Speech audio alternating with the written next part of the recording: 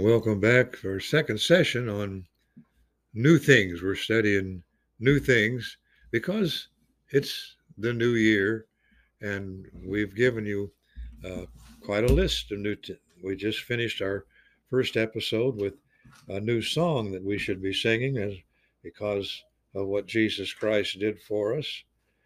And I'll call your attention to the next new thing that I want to talk about is in John 13. Now, John 13 talks about what happened at towards the end of the Last Supper, where Judas left and went out and betrayed the Lord Jesus Christ. And um, in John chapter 13, let's begin with verse 31, 13:31.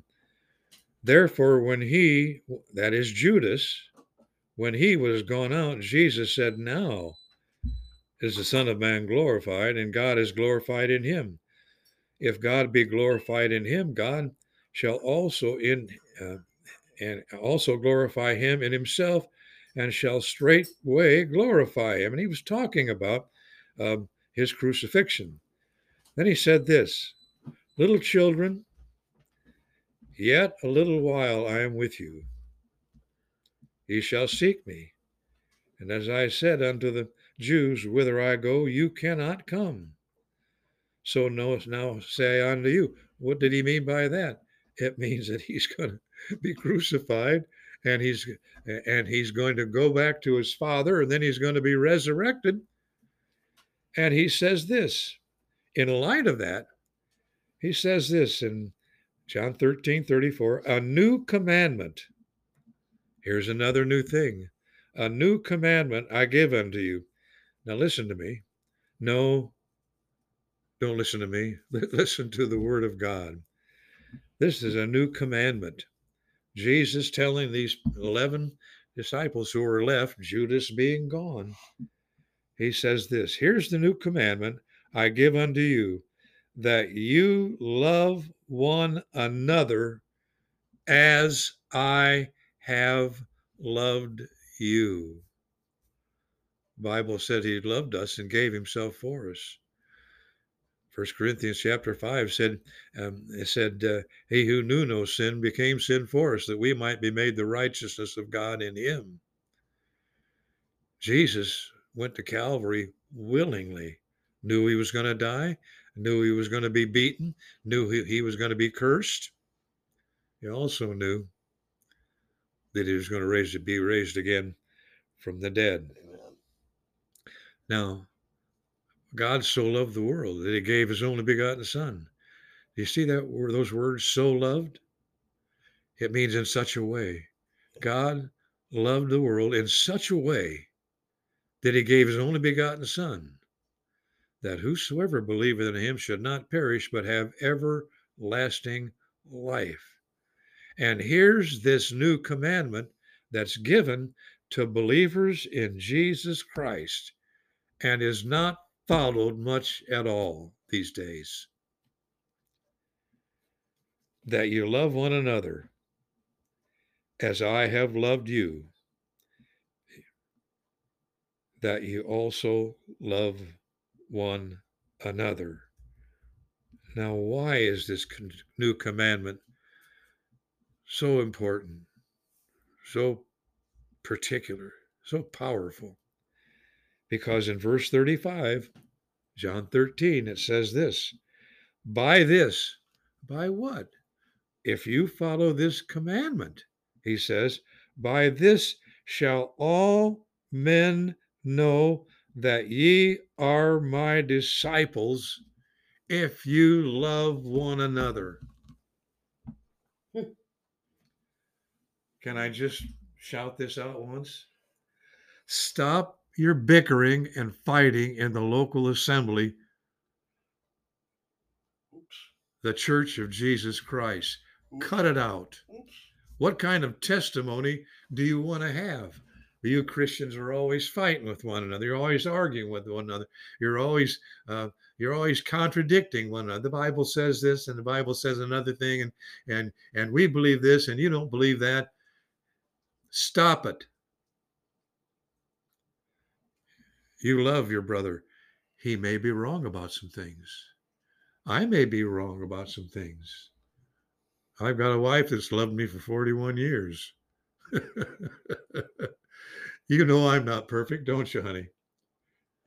No one is. She's not going to make any comment. Anyway, but she loves me. And she loves me as Christ also loved the church and gave himself for it. I love her that way. And she knows that. And that's what we're supposed to do, so that a lost and dying world, people who are lost in sin, headed for the depths and dregs and fires of hell, might know that we're believers because of the love that we have for one another.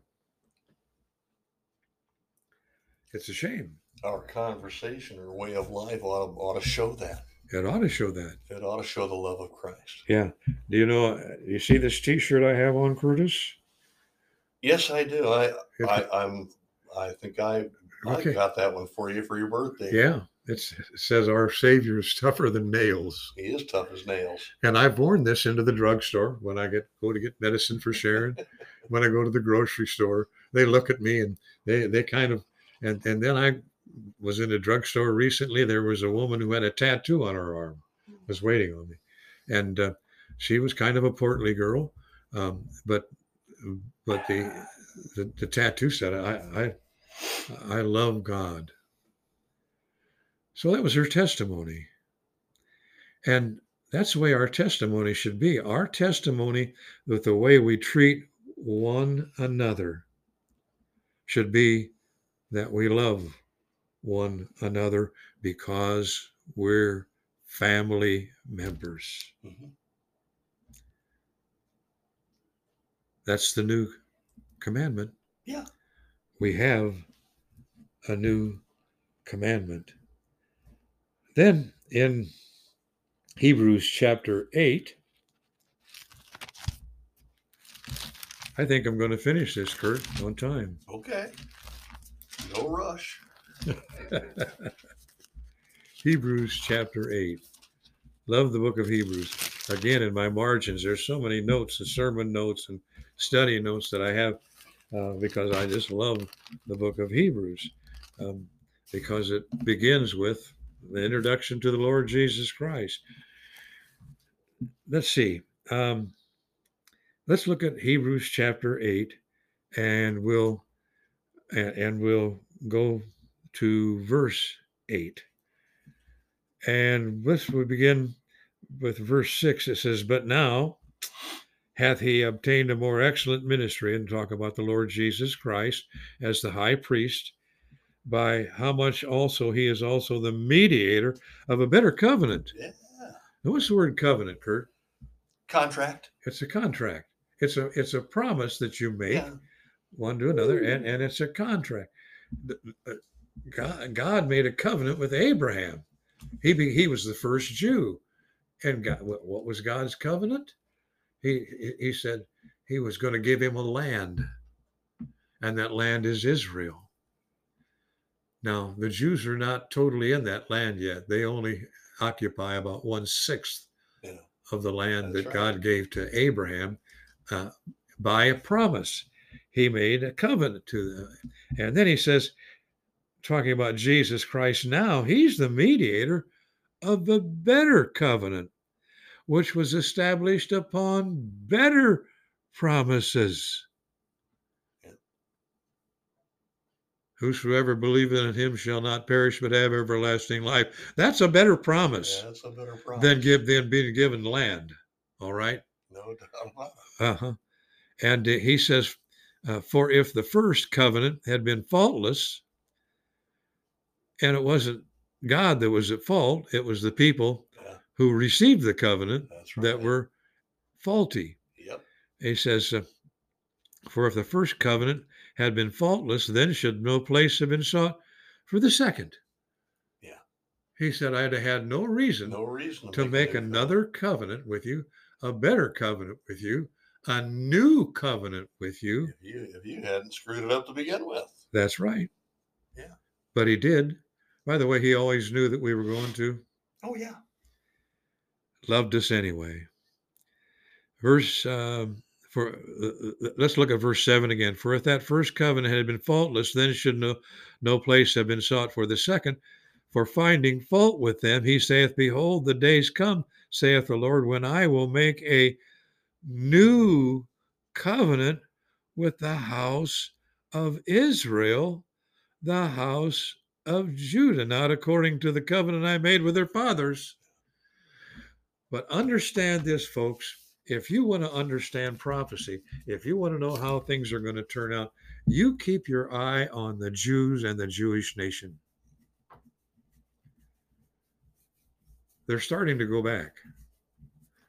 Well, they have been for some years. I mean, back in the 1970s, there was a pretty good bunch of them that were going back to, but there was a statistic that I saw, and it said that at that time, about 1978, yeah, there were more Jews living in Brooklyn than there were in Jerusalem. Right. Now they're going back. They're going back. I saw a recent Barna study on that, and they say that since the year 2000, the re-immigration rate back into Israel has increased over 200%. And that's just a smidgen of what will happen. That's right. Now, dear listeners, I want you to read Ezekiel chapter 35 and read the rest of the book of Ezekiel from Ezekiel 35, because that deals with Israel's complete and total return to the land, and they will rebuild a temple, Ezekiel chapter 40 and verses following. That hasn't happened yet. No. Because right now, the Jews are laboring under the old covenant. Yeah, they are. And they're as faulty as could be. And God's given them a new covenant. And what's that new covenant? For God so loved the world that he gave his only begotten Son, that whosoever, Jewish people, whosoever, you're a whosoever. That's right. You're included in that. Whosoever believeth on him, by the way, not by works of righteousness, which we have done, but according to his mercy he saved us. Dear Jew, God is merciful to you, and we love you. That's why we're saying these things. I will make a new covenant with the house of Israel and with the house of Judah. It's coming, folks. In Ezekiel 35 and following, you'll see the Jews coming back in droves. You will see Judah being reunited with Israel. The two tribes of Judah, which are in the southern part, will be reunited with the 10 tribes of Israel in the northern part, and they'll be one nation. It's amazing how that works. But that's the new covenant he's making with them. And that covenant involves salvation by faith in Jesus Christ. Yep. Now, I love Jewish people. I mean, I've got a list of names of kids that were Jews that I went to high school with. I'll give you the first name: Michael, Peter, Jimmy, Sue Ellen. There were a lot of them that we hung around with, and we loved them. And God has blessed me for loving his people. And here's how much he loved them. He's going to do away with the old covenant and give you a new one. That new one still involves you're getting back the land. However, remember we talked about there's going to be a new heavens and a new earth, and that's what we're going to talk about next. I love this one, Curtis. I love it. We'll spend some time with it. We won't do it justice, but by the same token, we're going to deal with it. Look in Revelation chapter 21. I'll do mostly reading because the scripture says some things that are amazing. Now, after the rapture of the church, there's a tribulation period of 7 years. At the end of the tribulation period of 7 years, Jesus comes back to earth bodily and sets up his millennial kingdom and rules and reigns for 1,000 years. At the end of the 1,000 years, Satan gets his minions together and they have a big army, and Jesus then defeats Satan, and then that's when the new things really begin, the new heavens, the new earth. And there's one new thing that amazes me. I study it over and over and over again, and I find something new every day. And Sharon will tell you, I was down for an hour and a quarter last night, and I didn't get to bed till about 11:15 because I was dealing with this chapter. Revelation 21, let's read it. I saw a new heaven and the earth, a new earth. For the first heaven and the first earth were passed away, and there is no more sea. No more sea? Yeah, remember, this is the Apostle John on the Isle of Patmos, seeing a vision that God has given him. And that's exactly right, Curtis. Good for you. And so he says, and I, John, that's the John you were talking about, saw the holy city, New Jerusalem, coming down from God out of heaven, prepared as a bride adorned for her husband. The Jewish wedding ceremony is wonderful. I wish we could go into it. We'll do it one of these days. I'll do a segment on it. I got all the notes. Good for you. And he said, and I heard a great voice out of heaven saying, behold, the tabernacle, or the dwelling place, the tabernacle of God is with men, and he will dwell with them, and they shall be his people, and God himself shall be with them and be their God. What? And God shall wipe away all tears from their eyes, and there shall be no more death, neither sorrow nor crying, neither shall there be any more pain. For the former things are passed away. And he said unto me, it is done. I am Alpha and Omega, the beginning and the end. I will give unto him that is the thirst of the fountain of the water of life freely. He that overcometh shall inherit all things. I will be his God. He shall be my son. But the fearful and unbelieving and abominable and murderers, whoremongers, sorcerers, idolaters, all liars shall have their part in the lake of fire, the lake which burneth with fire and brimstone, which is the second death. Wow. Now, all this, as John was looking at this new Jerusalem descending out of heaven. There came unto me one of 7 angels, which had the 7 vials full of the 7 last plagues, and talked with me, saying, come up hither, and I will show thee the bride, the Lamb's wife. Carried me away in the spirit, a great and high mountain, and showed me that great city, the holy Jerusalem, descending out of heaven from God. And this is the new Jerusalem that he's talking about, the new capital city, and God will be in it. And if you doubt me, let's keep reading.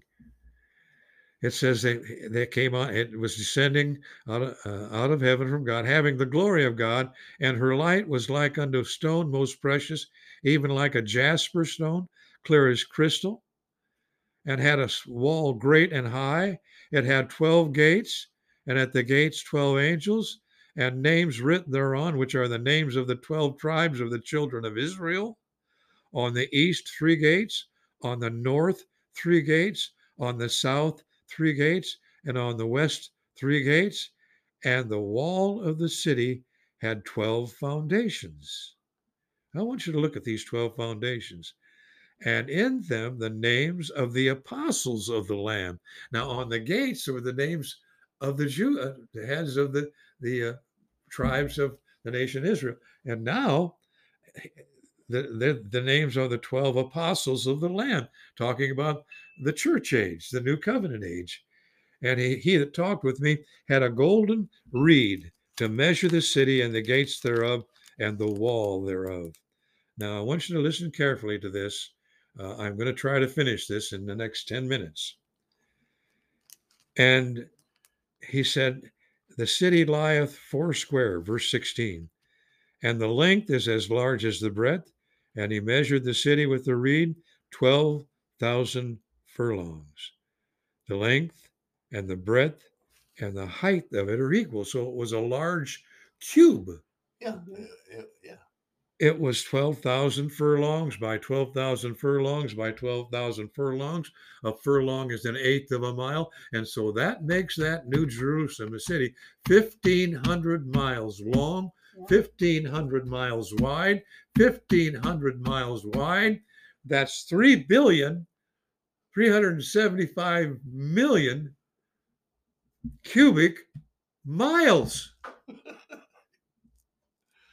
Is that big? I would say you could fit almost anything in there. Yeah. Wow. And the building of the wall was of jasper. The city was pure gold, like unto clear glass.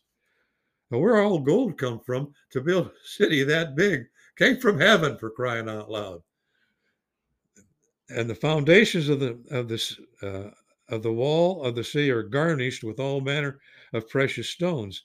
Now, you'll find this in the book of Leviticus. These same stones are in the ephod of the high priest, but here they are. The first foundation was jasper, the second sapphire, the third a chalcedony, the fourth an emerald, the fifth sardonyx, the sixth a sardius, the seventh chrysolite, the eighth beryl, the ninth a topaz, the 10th a chrysoprasus. That's hard for me to say. 11, okay. The jacinth, and 12th an amethyst. Isn't that amazing? Look at all the beauty. That's just the foundations. And the 12 gates were 12 pearls. You know, Jesus is called in the Bible the pearl of great price. And how you get in the gates? By getting past the pearl. And it says here, and the 12 gates were 12 pearls. Every several gate was of one pearl. Can you imagine the gate that's going to let you in has a door on it that's a huge pearl. And the street of the city was pure gold. Now, where does that street go? There's 3,375,000,000 cubic miles in this city. It's 1,500 miles high. Where does that street go? Where does it come from? We're not told. And it says, and it's amazing. Where was I? And the street of the city was pure gold, as it were transparent glass. Verse 22, and I saw no temple therein, for the Lord God Almighty and the Lamb were the temple of it. Well, the Jews used the temple for their worship. Well, they're not going to anymore. In this New Jerusalem, it says, and I saw no temple, for the Lord God Almighty and the Lamb were the temple of it. Mm-hmm. And the city had no need of the sun, neither of the moon to shine in it, for the glory of God did lighten it, and the Lamb is the light thereof. If you'll read John chapter 1, it says that Jesus was the light of the world, but the world rejected it. Yeah. Now those rejectors are locked up in hell. And those who are non-rejectors, but receivers and believers, guess what? This is their city. Verse 24, and the nations of them which are saved shall walk in the light of it. Does that mean there will be people walking on the face of the earth as well as living in the New Jerusalem? It seems to indicate that. Yep. Well, why? Why would they be walking in the earth? Because it'd be mostly Gentiles coming to the New Jerusalem. Yeah. Okay, and they're the ones that'll be walking on the new heavens and the new earth that Second Peter chapter 3 told us about. And the nations of them which are saved shall walk in the light of it. Now, if I don't say anything else, you will never see this New Jerusalem if you're not saved. Mm-hmm. You will only be locked in an eternal prison called hell, and eternal flames, and eternal pain, anguish, crying out. That's what hell is like. You don't have to go there. God didn't want you to. That's why he gave Jesus Christ to this world, that whosoever believeth on him should not perish, that is, go to hell, but have everlasting life. And the nations of them which are saved shall walk in the light of it. And the kings of the earth do bring their glory and honor to it. This is where you come to worship. And the gates of it shall not be shut at all by day. They're open. You can go in and out 24/7. 24/7, but there's no more time, by the way. Right. That's right. Yeah. And the gates of it shall be not shut at all by day, for there shall be no night there. I can't wait. I can't wait for that time where there'll be no night, and I won't be tired, so I'll have to go to bed. You won't, no, and then I'll have to roll out in the morning and go, oh, why, dear Lord? Anyway, there shall be no night there, and they shall bring the glory and honor of the nations into it, and there shall in no wise enter in anything that defileth, neither whatsoever worketh abomination or maketh a lie, but they which are written in the Lamb's book of life. There's more to this in chapter 22. But who are written in the Lamb's book of life? Only those who have been saved. And at the great white throne judgment, you'll be judged for your works, not for your salvation, because when you're written in the Lamb's book of life, you're in. And the way you get in there is to be saved. And if your name is not written there, we've already talked about it, and I'm going to emphasize it. No new Jerusalem, no new heaven and no new earth, no place where there's no night.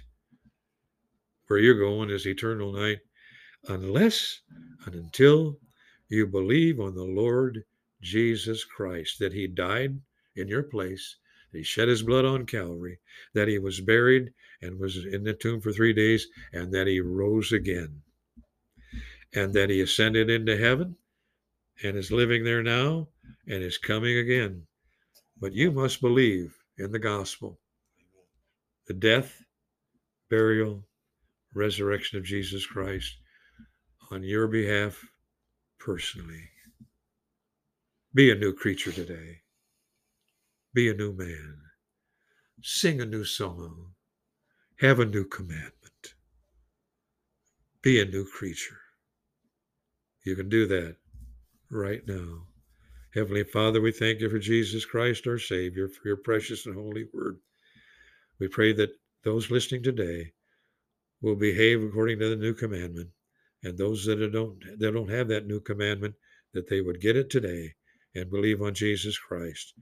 And we'll give you the praise and the glory and the honor for all of these things. And we pray it in the name of Jesus Christ, our Savior, the light of the world. Amen.